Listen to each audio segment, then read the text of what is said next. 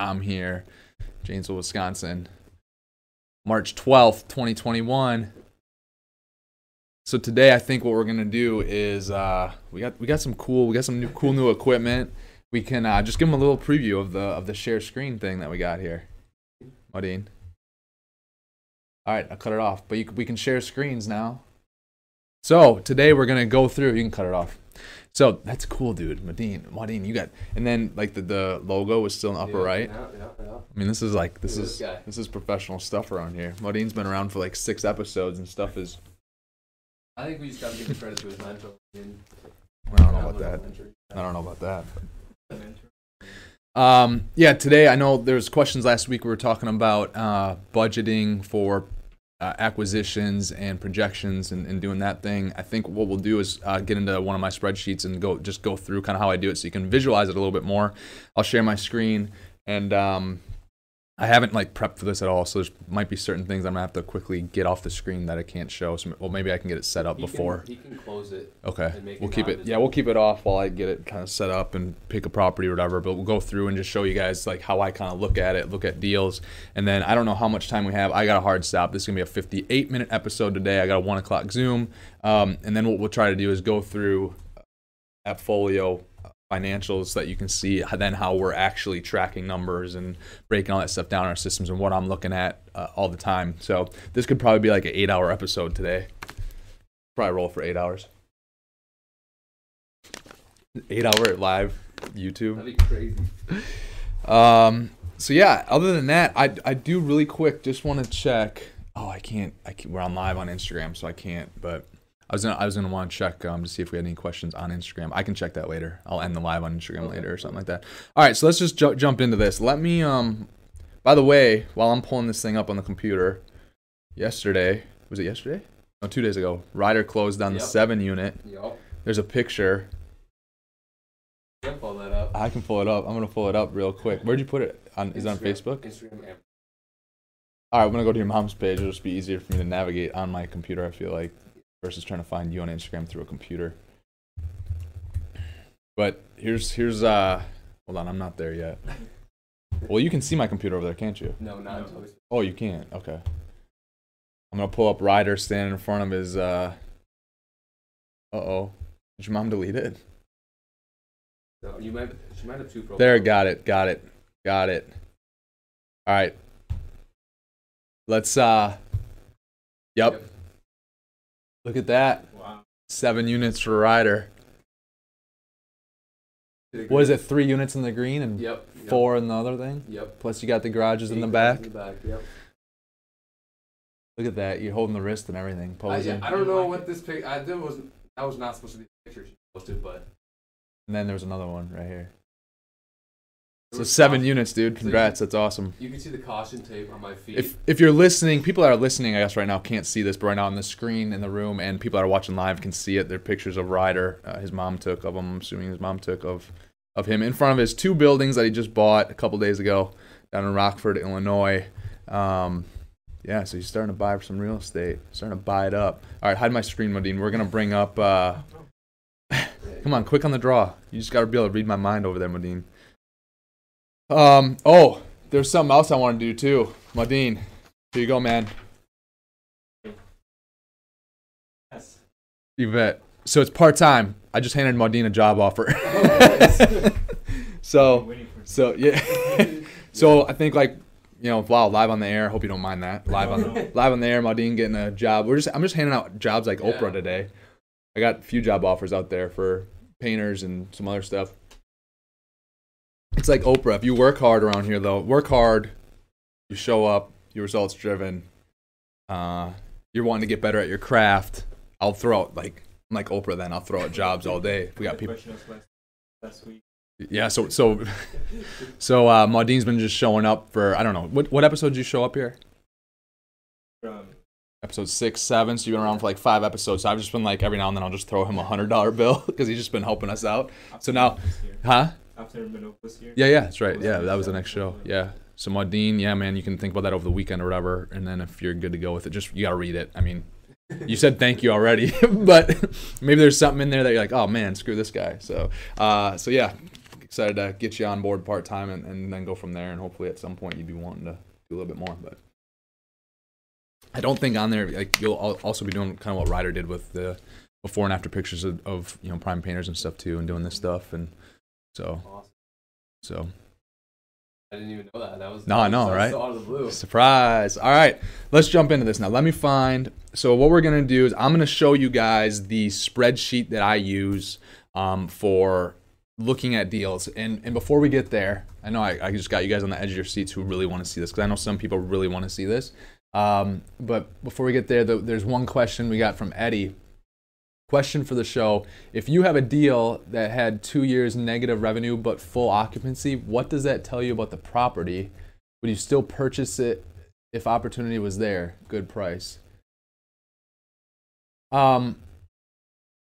If you have a deal that had 2 years negative revenue with negative profit or something, cash flow, is that what he means? Eddie, do you mean cash flow, negative cash flow, or negative? I mean, if so, Eddie, it depends, right? I'll do a deal that we would have to front money to and be negative from a cash flow standpoint if it's pretty relatively close to break even. If the upside is big enough, we're like, if we can raise rents $200 a unit by doing some relatively light things, and it's a relative no-brainer, like compared to just rent disparity in the area and all that stuff, then yes, I think it's an opportunity to look at. But not, I don't think all deals should be treated equal when that's the case. Have I done deals like that before? You know, yes. You know, there's a couple deals that were just barely break even, or, you know, a little bit under break even from a cash flow standpoint. But the upside opportunity, I thought was so likely to happen with relatively little effort and relatively little risk, just some minor things. That it wasn't huge construction, all that stuff.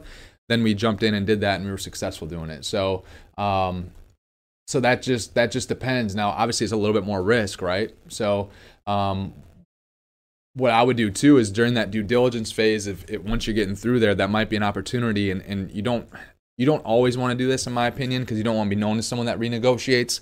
But if you get this thing under contract at the terms that you're talking about right here, where the cash flow is negative, you're going to get to go through and you're going to get to see how intensive things are, how many CapEx projects you have coming up, and what those dollar amounts might be.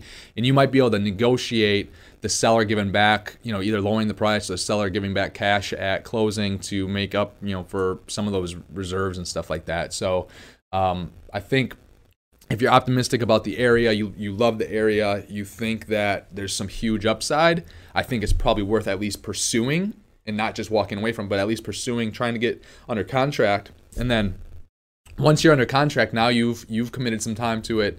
The seller has also committed some time to it, and the more time sometimes you can get people to commit, the more attached they become to just getting a deal done, which might give you a little bit of leverage to renegotiate. But once again, I try not to renegotiate too much, because I'm going to be doing this for a long time. I don't want to necessarily be known as someone that renegotiates a deal, because that would get out as you're building, no doubt about it, and other people talk. So that's just something to be aware of. But so there's a lot of variables, but my advice, just on, it's a very general question that you gave me, I don't know any of the specifics. With what you're telling me there, I would still pursue the deal and then try to figure out how you can make it work, and kind of go from there. So all right, let's jump in. I gotta find, let's see what deal. Actually, what I'll do is, here, let's see this. Trying to find a deal. I can't do a deal that I'm underwriting right now that's off market. If I pull up, what deal do I have to show you guys?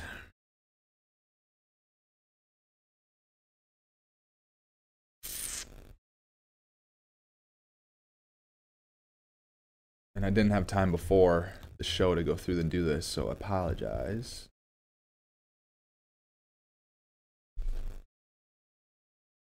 I'll just do this one.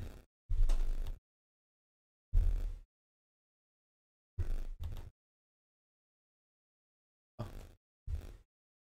2 seconds. Should be popping up. Oh, but I got the name of the... I can't do that one. Can't do that one. I can't have you guys see the name of a deal that I'm working on right now. So, one more second. Let me find a different one that'll be a good... Because I want to find a template that I've gone far enough in. So this is the thing, too. This is a learning point right now.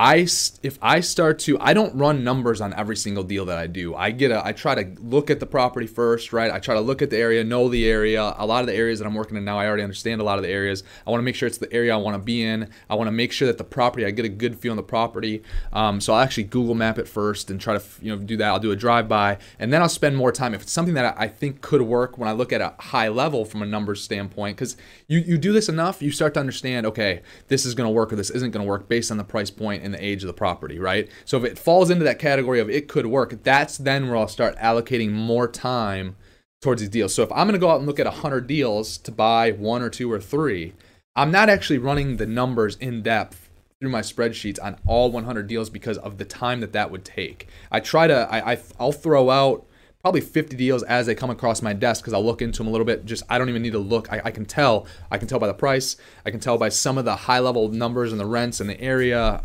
That is something that I'm not going to want, right? And then I got another like maybe, I don't know, 20 or 30 or 40 that I'll go through and I'll actually end up going. Actually, so the other 50 that are left, I'll start doing the underwriting. Right? And then I start to do it, and right away it kind of starts to throw some red flags, not make sense, I'll throw them out. And then I got the, maybe 10, 15, 20, I don't know if my math is adding up there, but another handful that I'll go much more in depth, and that's one that I'm trying to pull up. I'm trying to pull that example up on my computer right now so you can see it. But I'll go much more in depth into those, right? And not have to, it just saves yourself a ton of time. Now, when you're first starting, when I was first starting, I would go through in depth all the way through on the numbers 100% because it was my way to learn, right? And I would recommend that you do that too if you're just starting. So like someone like Ryder, he should do that. Like every deal he comes across, he should do it because it's a good exercise for him. But then as he starts to learn the market, as he starts to operate his own property, once he's gone and looked at 100 or 150 deals, he doesn't have to do that every single time anymore because now you just start to look at, you'll start to look at numbers and be like, oh, okay, it makes sense. And you've probably being here actually has probably accelerated you a little bit to understand what to look for. So that's that. So then once I do get that group, though, of properties that I'm excited about the area, I'm excited about the initial opportunity, looking at it from a high level, and I start to go through start to plug in the initial data points on my spreadsheet, and it's starting to look even better, more appealing, then I'll go all the way through, right? I'll go all the way through and make sure, that we're underwriting it all the way, right? But it takes time, and I don't want to do that every deal because it's just not worth my time. So let me jump. I know exactly which one I'm going to do now. I'm going to pull it up. And then what we'll do is we'll pull up, if we have enough time, we'll pull up. And you guys can ask questions on I don't know if someone can watch. Can you guys just check our Facebook too and see if anyone does leave any questions? I don't know if it's streaming on my personal page or the business page today, just to see if anyone's asking questions there. I'll keep an eye on Instagram because it's in front of me. If you're watching on Instagram, if you're just listening right now, if you flip over, if you want to watch, because right now I'm going to share my screen on the computer to kind of go through some of this stuff. Spaulding.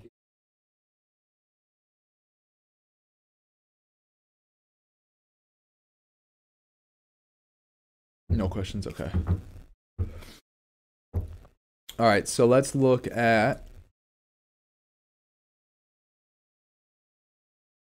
this.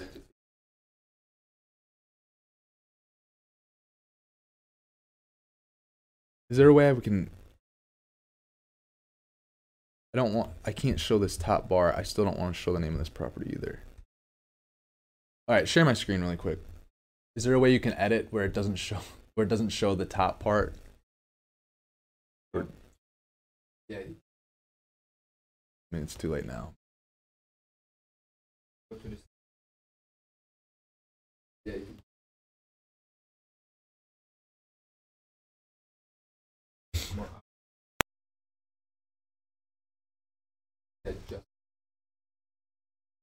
That'll work. That will work. That name doesn't matter. All right.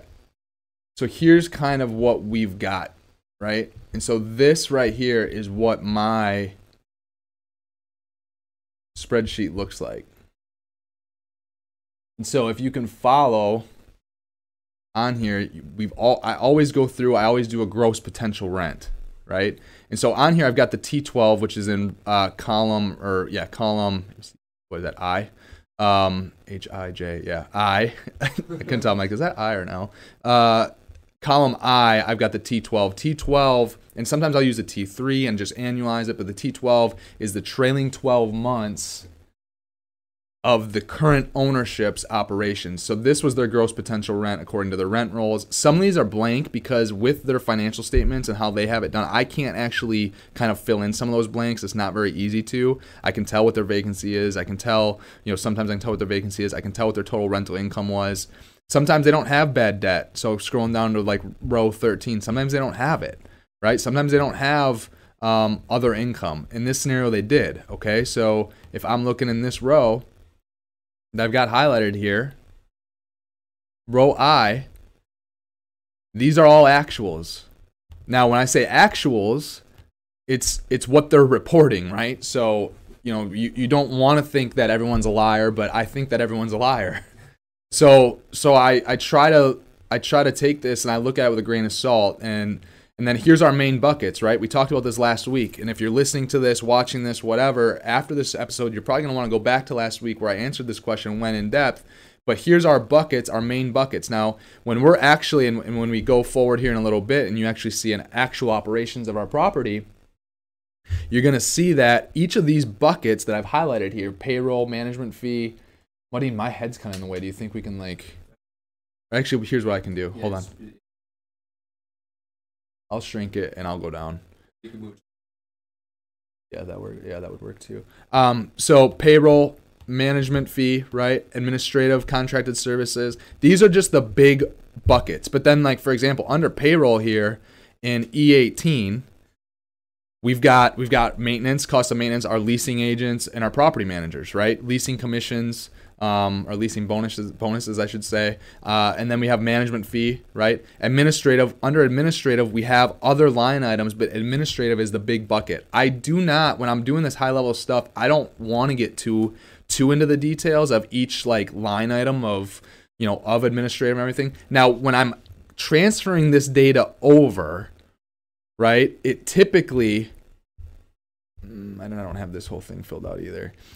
I typically will take the owner's spreadsheet, and in that owner's spreadsheet, he'll break payroll out just like we would in our actual operations. They'll break payroll out and show maintenance. They'll show the manager, right? But then what I'll do next to that is I'll write payroll, right? I write what the category would be for us so that I can get this on a basis that's relative to the language that we speak. And the language we speak, like when I say language, right? Everyone, there's no like 100% set in stone labels for how you should label and code your bills and expenses, right? So I want to kind of normalize it to our standards so that we're speaking, it's kind of more apples to apples comparison, right? Because some owners will actually put like their contracted services in repairs and maintenance. I don't do that. I put them in contracted services. So contracted services for us would be any company we hire to come in and do the lawn mowing, the snow removal. That's a contracted service. The elevator maintenance contracts that you have, it's contracted services, right? Some owners do put it in repairs and maintenance. So when I'm going through their financials and they've got lawn care and snow removal in repairs and maintenance, I recategorize it up to contracted services just so that I can compare and kind of have an idea of where things are based on how we treat things and run things. And so then that's how I come up with these numbers right here. These numbers are just the big buckets, right? So you got the real estate taxes, repairs and maintenance, the insurance. And then this column right here, I've got all of them broken out on a per unit basis, right? So this was, a 78 unit building or whatever. So it's this number, this total aggregate number, right, for each bucket divided by. So now I know the per unit cost for each large category and what that cost was when the owner was operating the deal, right? And so then when you start to go over more to the right in column L, we have year one for our operations once we own it. And we have column M, that's year two. We've got column N, that's year three. Oh, that's year 4, right? And so on and so forth. And I go all the way out through 10 years. Now, what I do to find our gross potential rents, I will actually take all their unit sizes. Let me see if I have the rent rolls in here. So right here, I take in this spreadsheet right here, you can see that I take all the unit, all the different, and once again, if you're listening, this is gonna be hard. This is gonna be a hard episode to listen to. You're gonna have to go check it out on my YouTube channel, right? Because right now on my screen, you're able to see exactly what I'm talking about. But I take all of the layouts, right? 2-bed, 1.5, 2-bed, 1.5, because I have multiple layouts of 2-bed, 1.5 units because there's different square footage on each of them, a little bit different layout. And then I've got the average rents, and these average rents are current with the current owner. And so then I've got those amounts that equal the current owner's rent per square foot. But then what I've got in this column right here in column H on our rent roll page is I've got our square foot, what we think when we take over the asset, what the actual market base, we do market research, right? We figure out what the going rates are for these apartments. A lot of what we're buying is they're not hitting the rents that they should because an owner has had them for a long time and has just gotten lazy, right? They just don't want to deal with it. So like you can see this one, the owner's operating it where the average rents are $1.12 a square foot, but for our market rents, we think it actually should be $1.16 square foot, which would take the rent from $1,251 to $1,299. And then the second layout, right? Well, the seller right now is operating at $1.09 a square foot is the rent. Our market rent is $1.14 a square foot. Then the next one, so on and so forth, right? So with us, we're trying to figure out the true gross potential rent. And then I take how many units of each layout over here in column N, and it will multiply the rents. So now I get for the year, I have the total gross potential rent, which is $1.21 million. Now that number is going to come over to our 10-year projections, which is right here, the $1.21 million. And then to figure out our loss to lease, I take the current rent roll, I'll add in the vacancies, because I don't want to include vacancies in our loss to lease calculation. So I add back in the market rate at which the apartments are vacant, but then I subtract the differences of where the rents currently are to where they should be based on the market. So that's how I come up with our loss to lease number. Now, the greater that loss to lease number, the more opportunity there is to, which this deal that we're looking at right here is relatively low. There's only like a 1%, loss to lease.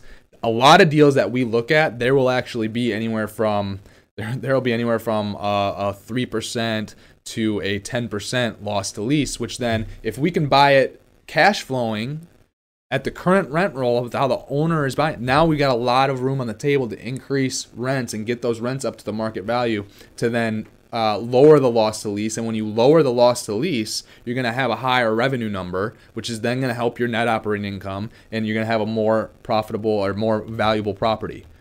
And so then we've got the rent roll, right? And our total rent roll potential, ignore that call, I don't know who it's coming from. Now our total rent roll potential is the gross potential rent minus the loss to lease, and that gives us our rent roll potential. And then under that, I've got our assumed vacancy, right? Which I'm assuming on this deal, it's a 3% vacancy all the way through. Now, typically in other markets, this was a specific market where I had 3% vacancies for a reason. In other deals, year one, this vacancy will be 5% sometimes. In year one, it'll be 10%. Sometimes it'll be 15 or 16%. Then year two, on the deals that is like 16% vacancy, then year two, I'll say maybe it's going to be 8%. And then year three forward, I'll kind of normalize it with what the market tells me, which whether it's 3%, 2%, 5%, 6%, just based on what the market tells me. So we can adjust all these things in my pro forma. And when I adjust the vacancy rate, then down here in row 10, column L, the vacancy loss for the year will be calculated and it'll back out. So now I've got my total rental income in row 12, and then I've got bad debt and concessions, right? So here I'm taking 0.75% of the rental income is going to be bad debt. Bad debt meaning we're just not going to collect it. And freaking A, right now with COVID going on, we got a lot of bad debt, more than normal. You can actually tell, we have graphs and charts that Ava's worked on that literally if you took off the dates you would be able to tell when you were no longer able to evict people and when COVID hit, because all of a sudden our delinquencies and our delinquencies go from like, flat line, hardly anything, maybe 0.5%, and then all of a sudden it just spikes because there's nothing we can really do about it, and it is what it is. But it'll normalize out, and it'll be all good. And then I've got other income for us, other income. I use kind of what our standard numbers are for other income, no matter what. So like you can see here, the owner, he had $173 per unit per year of other income. And other income could be pet fees, parking fees, bill backs for water, trash, sewer, heat. It could be it's late rent, payments, it's keeping of the security deposits, it's charging for work orders that we have to go in and do because the tenant was negligent, right? So a lot of sellers that we buy from, they don't actually have very much other income on a per unit basis. Usually it's somewhere between $50 to $200 per unit per year. Ours is usually between $350 to $450 per unit per year, because we're charging application fees all the time. We're charging, at properties we have amenities, we're charging in a one-time amenity fee up front of $50, $75, $100, $125, $150, $200 based on market. We charge pet fee up front. We don't do a deposit up front. We charge a pet fee up front. That's something our CEO, CJ, wanted to do. I'm like, hey, let's do it. So instead of taking a deposit for pets, we charge a monthly fee based on the market. So it could be $20, it could be $30, it could be $50 a month for your pet. But then at move-in, there's also a $100 to $200 one-time fee for that. And we have it be a fee so that it shows up on the revenue and it makes a difference on our net operating income, right? And then obviously, we also are charging a lot of people, you can call us whatever you want to call us, but a lot of people who are in real estate won't charge back for if a tenant throws a ball in an apartment and breaks a light bulb, that work order should be billed back to the tenant. Period. Like there's plenty of things that we just take care of because it's part of regular issues and regular wear and tear, normal wear and tear of a property. But when it's due to we've had properties where like people will try to it's insane what people will try to shove down a garbage disposal in a sink. Like when we have some crazy stuff that we're pulling out of a clogged garbage disposal, we're charging that back to the tenant. So that's kind of where this falls. It falls under the other income, and that's why ours is typically so high. Because we're charging for for those things going forward. So then when I start to go down to year one, I've got I'm looking at the seller's expenses, right? And I always want to try to see how I can verify what he's presenting to me. So like the one thing that's big that you can always usually verify is utilities. You can verify the real estate taxes. You can verify a lot of those things because there's actual bills for like utilities, right? You can verify a lot of contracted services because you can get what waste management or advanced disposal or whatever disposal company is charging them per month in the contract. You can see the service contracts for snow removal and lawn care and the elevator. So some of that stuff you can verify. So you go through and you verify as many of these as possible. You don't just rely on the financials because number one, they could be lying. I'm not calling everyone a liar, but I think everyone's a liar. And number two, they could have just made a mistake. Right? I mean, we make mistakes here all the time. So they could have made a coding mistake or whatever. And when you don't want to find out about that mistake later and expect utilities to be way lower than they are and whatnot. So we try to verify as much as possible. Then what we'll do is I'll go through and I'll set our year one expenses based on our current operations. So I kind of know our per unit based on property type and everything. I kind of know our per unit cost for payroll. I know our management fees. So like right here, this person had 0 management fees.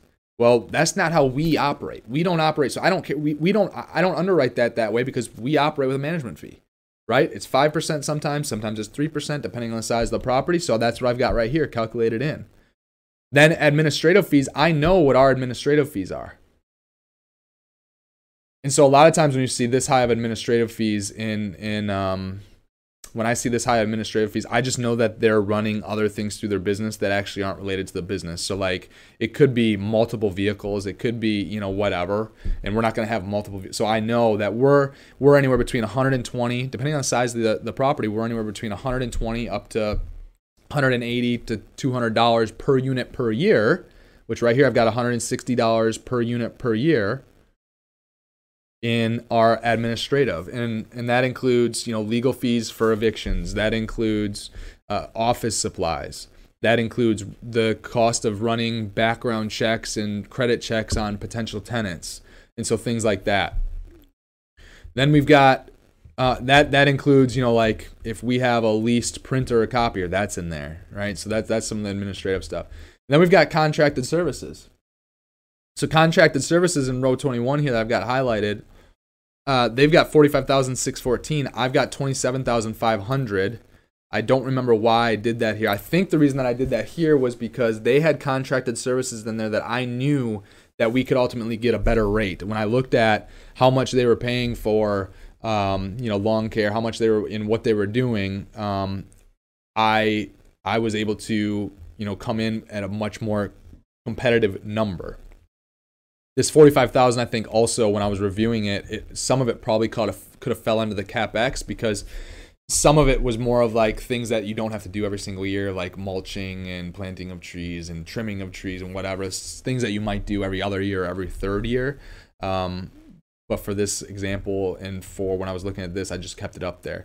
So I know that our contracted services are going to be anywhere from $300 to $525 dollars per unit per year, depending on the size. Here, think about this, right? If you have a 16 floor property that's on a 1/10 of an acre, you might have, you're obviously going to have less lawn care, right? There's probably going to be less contracted services there than the property that I have that's 199 units on 14 acres, right? 14 acres is going to have a lot more for snow removal, and it's going to have a lot more for lawn care, obviously, right? So that's why there's the fluctuation, and that's why I said, you know, we can be in a range of this and that for our contracted services. Then we've got marketing, how much we think we'll do on marketing. For this example, I just kept it the same. You know, there's some properties that do zero marketing. There's some properties that will be at 70 or 75 units, or 70, 75 or $100 a unit tongue twister. Sometimes we will be $70 to $100 per unit per year in our marketing. This one, I was confident, just because of the strength of the market that this building was in, I was confident that we'd get away with a little less marketing and be able to keep kind of their same marketing program. Utilities, I've learned in utilities that for some reason, I mean, utilities are always hit or miss. There's some years that it seems like they raise their costs so much for us. And so I've always just inflated it over the previous year by quite a bit. And sometimes also I'll find, going through, you out of here, Ryder? Yeah, I got 4 estimates. All right, go sell a freaking paint job, dude. Get out of here. All right. But sometimes with these utilities, you know, there's a deal right now that we closed in 2019, and our utility bills are way higher than I thought they'd be. For whatever reason, way higher. I don't know if I maybe missed a bill. Maybe, for example, what I did was I trusted his number and I didn't go as in depth into each and every utility bill from the year that he provided, and or a combination, could be a combination of the utility companies raising prices, right? So I've always just started to go higher on some of these things and just be a little bit more conservative.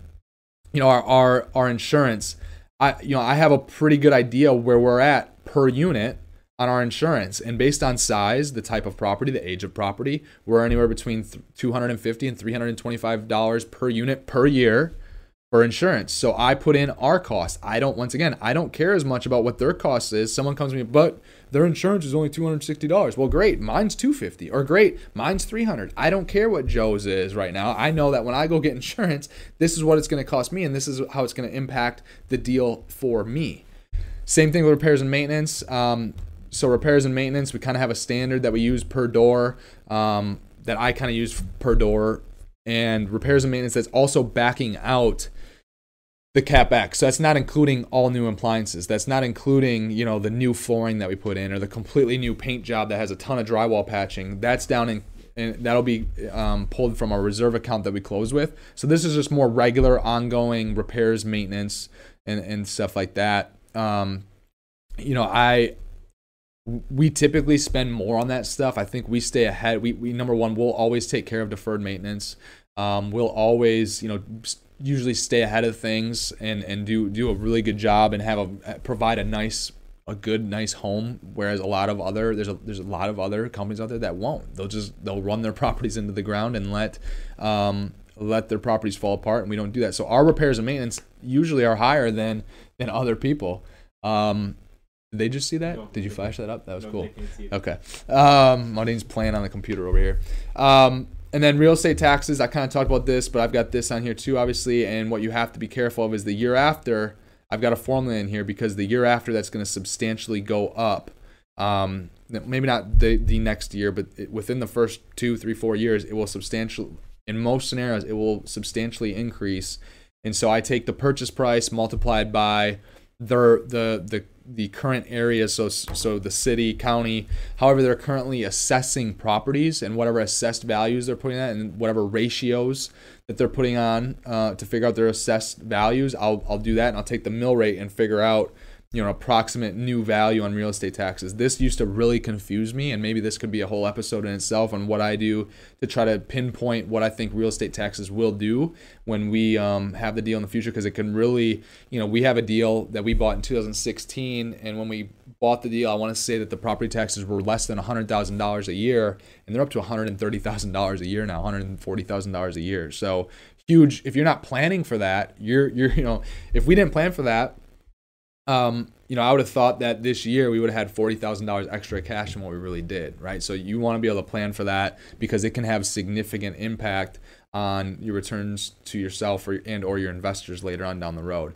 And then what I've got for years, 2, 3, 4, 5, all the way through 10 is I've got certain inflators in place and everything. Our rent roll is based on, it goes back to our rent roll page, and I have detail on what our rents, I have detail broken out on how much our rents will go up because of us increasing the value and getting new appliances and new cabinets and new countertops and new fixtures and all that stuff. And so all this stuff is based on the rest of the database and increases over time. And but obviously there's a cost for that increase, right? Well, you got to account for that. So that's a little bit high level. Go back to stop sharing my screen. I just want to see if there's any YouTube questions right now. Nope, no YouTube questions. We do have questions. What's flashing up there? Oh, the battery's dying. What battery? Whose battery? So if that dies, we're done. Is there a plug-in for it? Okay. All right. Well, if we get cut off there, it's because the battery dies in here. But I'm gonna pull up. Now one of our actuals. Our actual screen's not being shared, is it? Okay. So I'm gonna pull up an actual income statement. Hopefully this is up high enough so that I don't.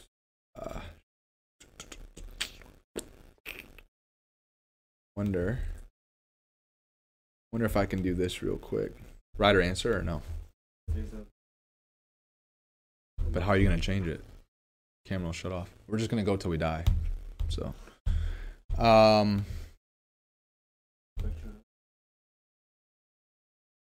yeah. See if you have something to plug it into. So let me pop up.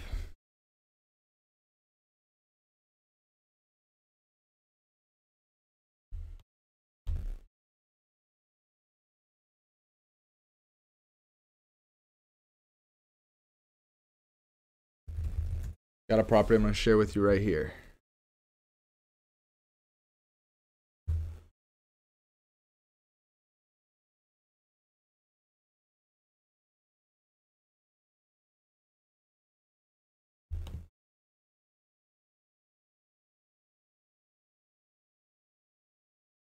We can get her.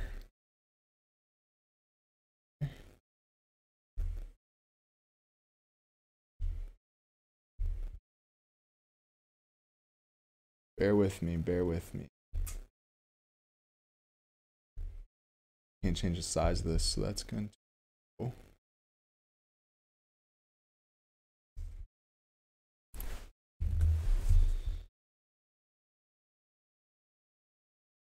All right. You want to share my screen? Oh, what are the questions? What thoughts on buying apartments, condos, townhomes? All right, let's get into this though. I want to get into this. So go to my share screen. Our camera might die today. If it dies today, it dies today. All right, but real quick, this is what we're looking at here for. Can I not slide this over? So on the left-hand side, you can see now how we break this out, right? So remember when I was looking at a very high level, all I had was a few revenue lines. But look at all the forms of revenue that we have at this property. Rent, right? Rent revenue, which is anything from the actual lease. Then we have fee-based. We've got the amenities, which at this property there's really not any. We've got pet enrollment fees. We got late payment fees, application fees, lease assumption fees, early termination, right? So a lot of different ways to make money here, right? Fees for cable and internet, water reimbursement, laundry, and then you got total income down here, right? So I don't break out every single thing, but then I use all this data though, so I know and I have broad brush strokes of what we're getting per door per unit, so then I can actually make projections on where we'll be. So then when we go to expenses, right, we'll remember right here is on-site personnel, right? We have manager. So this was the payroll item right here, but now here it is broken out into its bigger categories such as manager, the maintenance, leasing bonuses, right? Maintenance was high this time because I think we had guys working on getting new apartments and stuff done.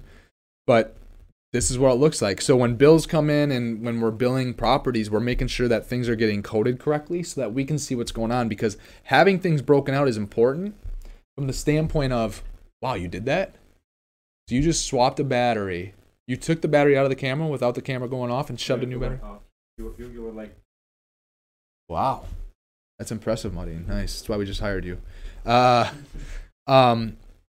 So, but it's important to have the breakdown of all this, because sometimes there's certain things that will pop out on our financial statements. We'll be like scratching our head. Why did this happen? Well, comes to find out, we paid a bill twice. When you're starting to grow, you run into issues like that. And if you're not properly organized and properly tracking things, those things just slip through the cracks and they'll never be fixed, right? Or we'll start to see that something is trending, some utility bill is trending a lot higher. Well, I'll be darned. Let's look at it.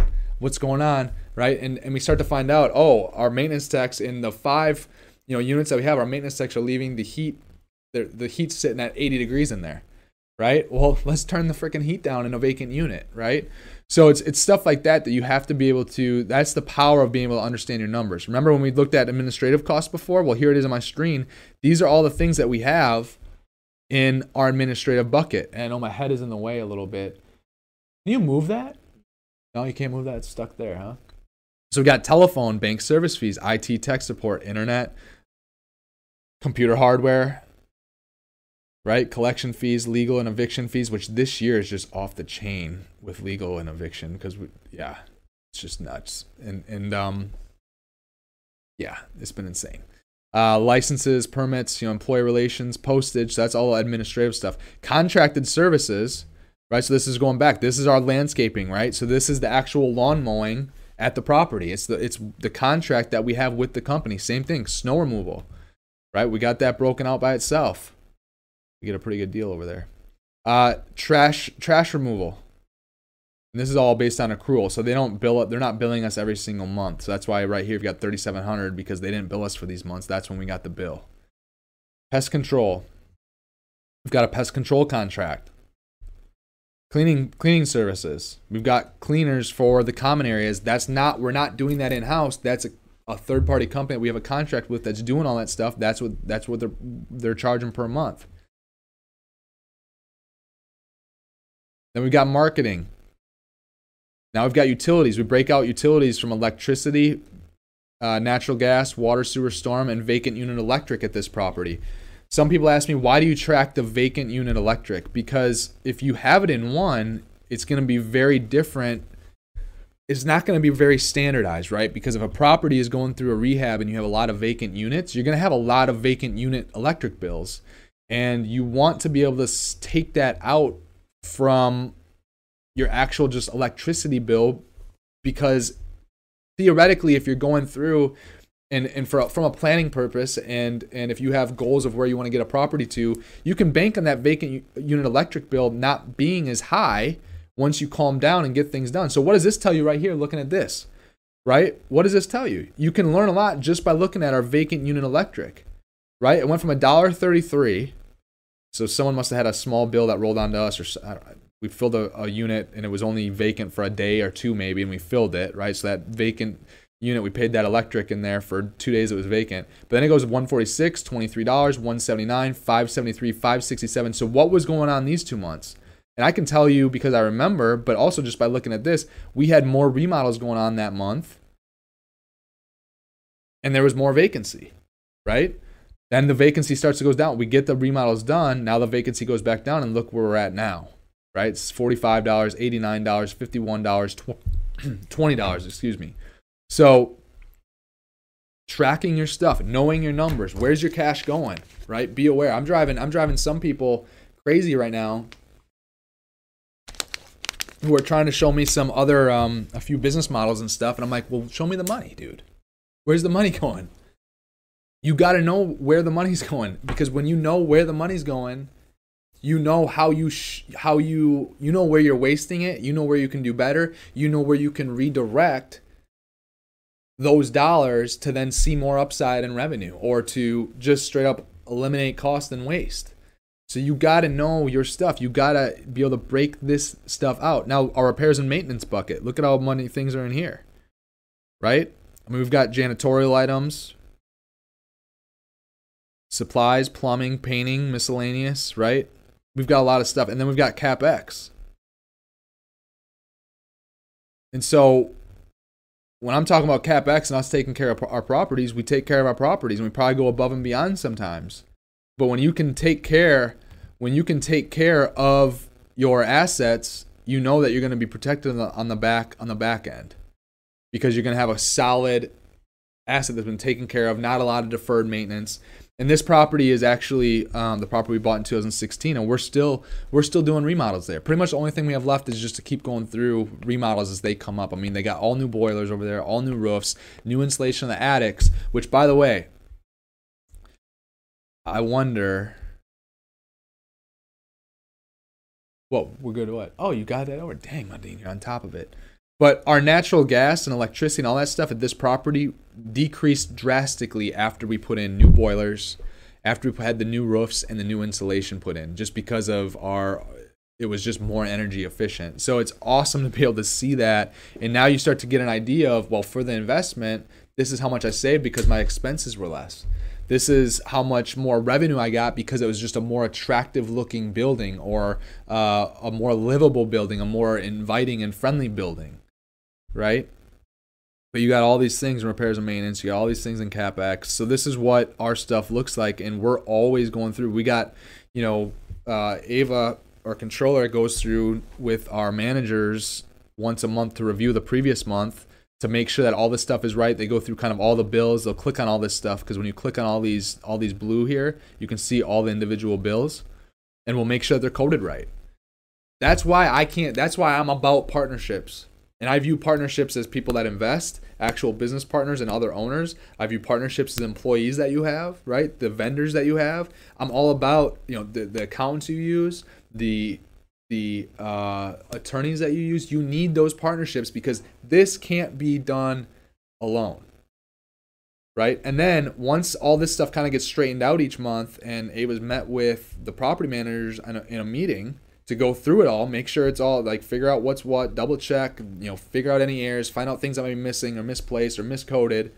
Then at the end of the month, the week after that, usually it's the third week, I think, of the month, fourth week of the month, we then sit down with the chief operating officer and Ava and I, and we sit down, we go through, and we can go through a lot quicker. Ideally, that's the goal, is we can go through a lot quicker, because a lot of the stuff's already taken care of.